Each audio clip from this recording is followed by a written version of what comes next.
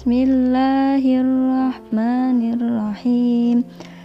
Lahu mu'aqibatum min baini yadayhi wa min khalfihi yahfazunahu min amrillah. Innallaha la yughayyiru ma biqaumin hatta yughayyiru ma bi anfusihim. Wa idza aradallahu biqaumin su'in fala maraddalah wa ma lahum min dunihi min wal.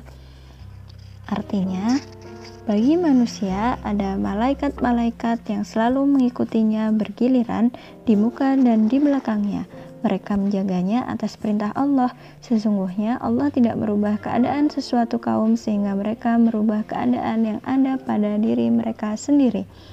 Dan apabila Allah menghendaki keburukan terhadap sesuatu kaum, maka tak ada yang dapat menolaknya dan sekali-kali tak ada pelindung bagi mereka selain Dia. Quran Surah Ar-Ra'd ayat 11. Hari ke-13. Ada yang pernah nonton drama Korea yang hits 2016 lalu, judulnya Goblin. Ceritanya tentang guardian angel gitu. Ada malaikat penjaga yang kemana-mana ngikutin terus. Nah, di dalam Al-Quran ada loh guardian angel kayak gitu. Lebih keren malahan dan asli, real. Sebab ini adalah malaikat Allah. Kalau dari ayat yang udah kita baca tadi adalah tentang malaikat yang selalu ngikutin kita, selalu ada di depan dan di belakang kita.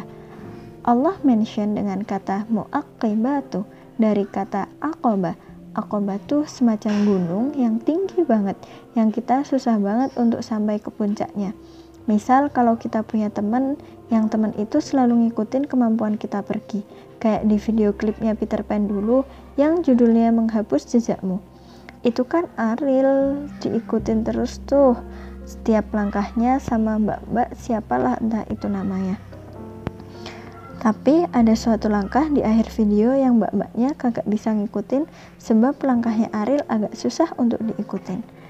Nah, kalau ada temen yang kayak gitu, kayaknya kagak mungkin juga deh ngikutin kita terus-menerus. Apalagi sampai naik gunung yang tinggi, susah, terjal, dan melelahkan.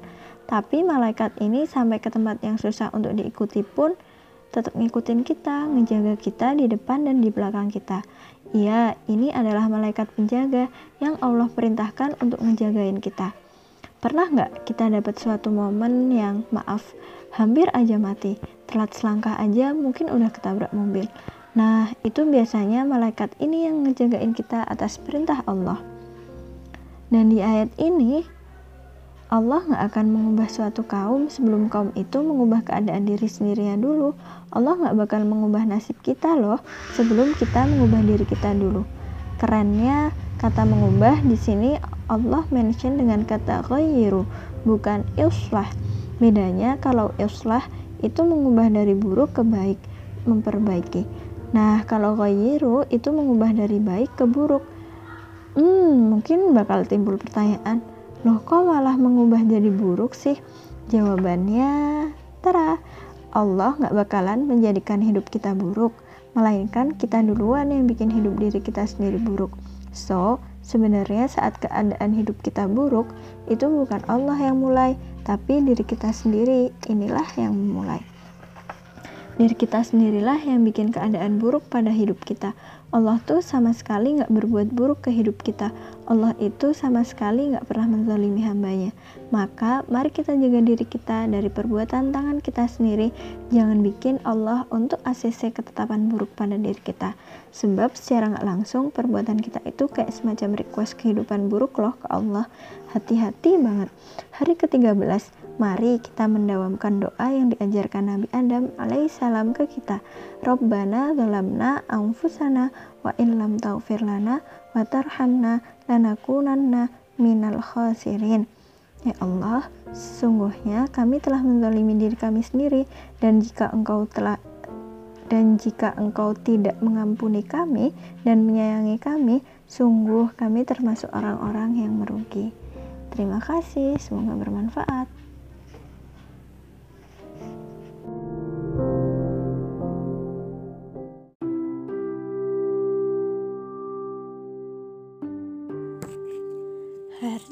pertama.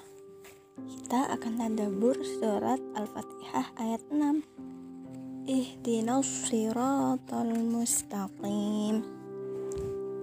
Tunjukilah kami jalan yang lurus. Hari pertama. Ada yang menarik banget di awal juz 1 ini, tepatnya di surat Al-Fatihah. Satu surat yang Allah komentar langsung tentang surah ini. Iya, dari 114 surah. Saking kerennya surat ini, Allah ngasih komentar tentangnya. Di dalam surat Al-Hijr ayat 87. Dan sesungguhnya kami telah berikan kepadamu 7 ayat yang dibaca berulang-ulang dan Al-Quran yang agung. Dahsyat. Kalau membaca buku tafsir mana aja, entahlah kenapa bagian surat ini yang selalu memakan halaman paling banyak. Para ahli tafsir seolah-olah tak ada habisnya untuk membahas surat ini. Pada surah ini ada ayat yang berbunyi, tunjukilah kami jalan yang lurus. Anyway, ngapain sih harus meminta petunjuk? Seberapa penting petunjuk itu? Kadang aku juga berpikir tentang itu. Dan jawabannya ternyata penting banget. Setiap waktunya kita membutuhkan petunjuk, sebab kita selalu dihadapkan oleh berbagai macam pilihan setiap harinya. Bayangin deh, dari bangun tidur, di sana langsung ada pilihan. Pilihannya adalah tidur lagi, atau segera ambil wudhu untuk sholat. Pengennya sih pilih pilihan tidur lagi, sebab itu adalah pilihan yang mudah, pilihan yang nyaman, dan pilihan yang tak merepotkan diri. Tapi ada juga pilihan yang lain, yaitu bangun lalu ambil wudhu, sholat. Dan itu jelas pilihan yang sulit dan merepotkan. Apalagi saat kita sedang berpuasa. Habis sahur, kenyang, enaknya ya tidur lagi. Jalan ke masjid buat sholat subuh. Berat atuh. Dan saat manusia itu dihadapkan di antara pilihan-pilihan, normalnya ia akan memilih pilihan yang mudah baginya. Kalau disuruh milih, ya milih tidur lagi lah daripada sholat subuh. Tapi, kenapa jatuhnya malah milih sholat subuh? Sebab kita tahu bahwa pilihan yang mudah, tidur lagi, adalah pilihan yang berasal dari bisikan setan. Lalu, pilihan yang sulit dan berat, sholat subuh, adalah pilihan yang seharusnya kita pilih. Kenapa kita bisa memilih sholat subuh? Sebab ada petunjuk dari Allah. Dengan petunjuknya, kita bisa memilih sesuatu yang seharusnya kita pilih. Nah, ini baru adegan bangun tidur, belum kegiatan yang lainnya. Maka, apa jadinya jika kita tanpa petunjuk dari Allah?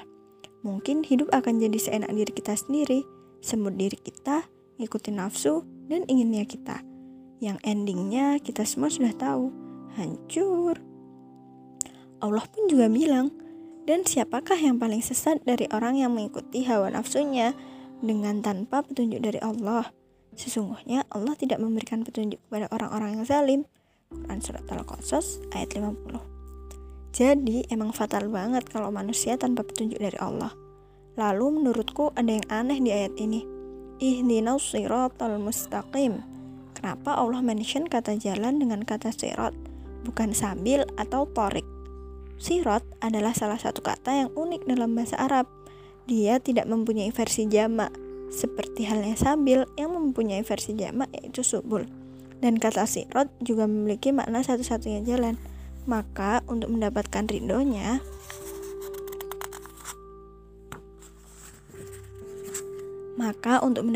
ridho yang menuju surganya, hanya ada satu jalan, taat kepadanya. Entahlah, ayat ini membuat diri selalu berpikir.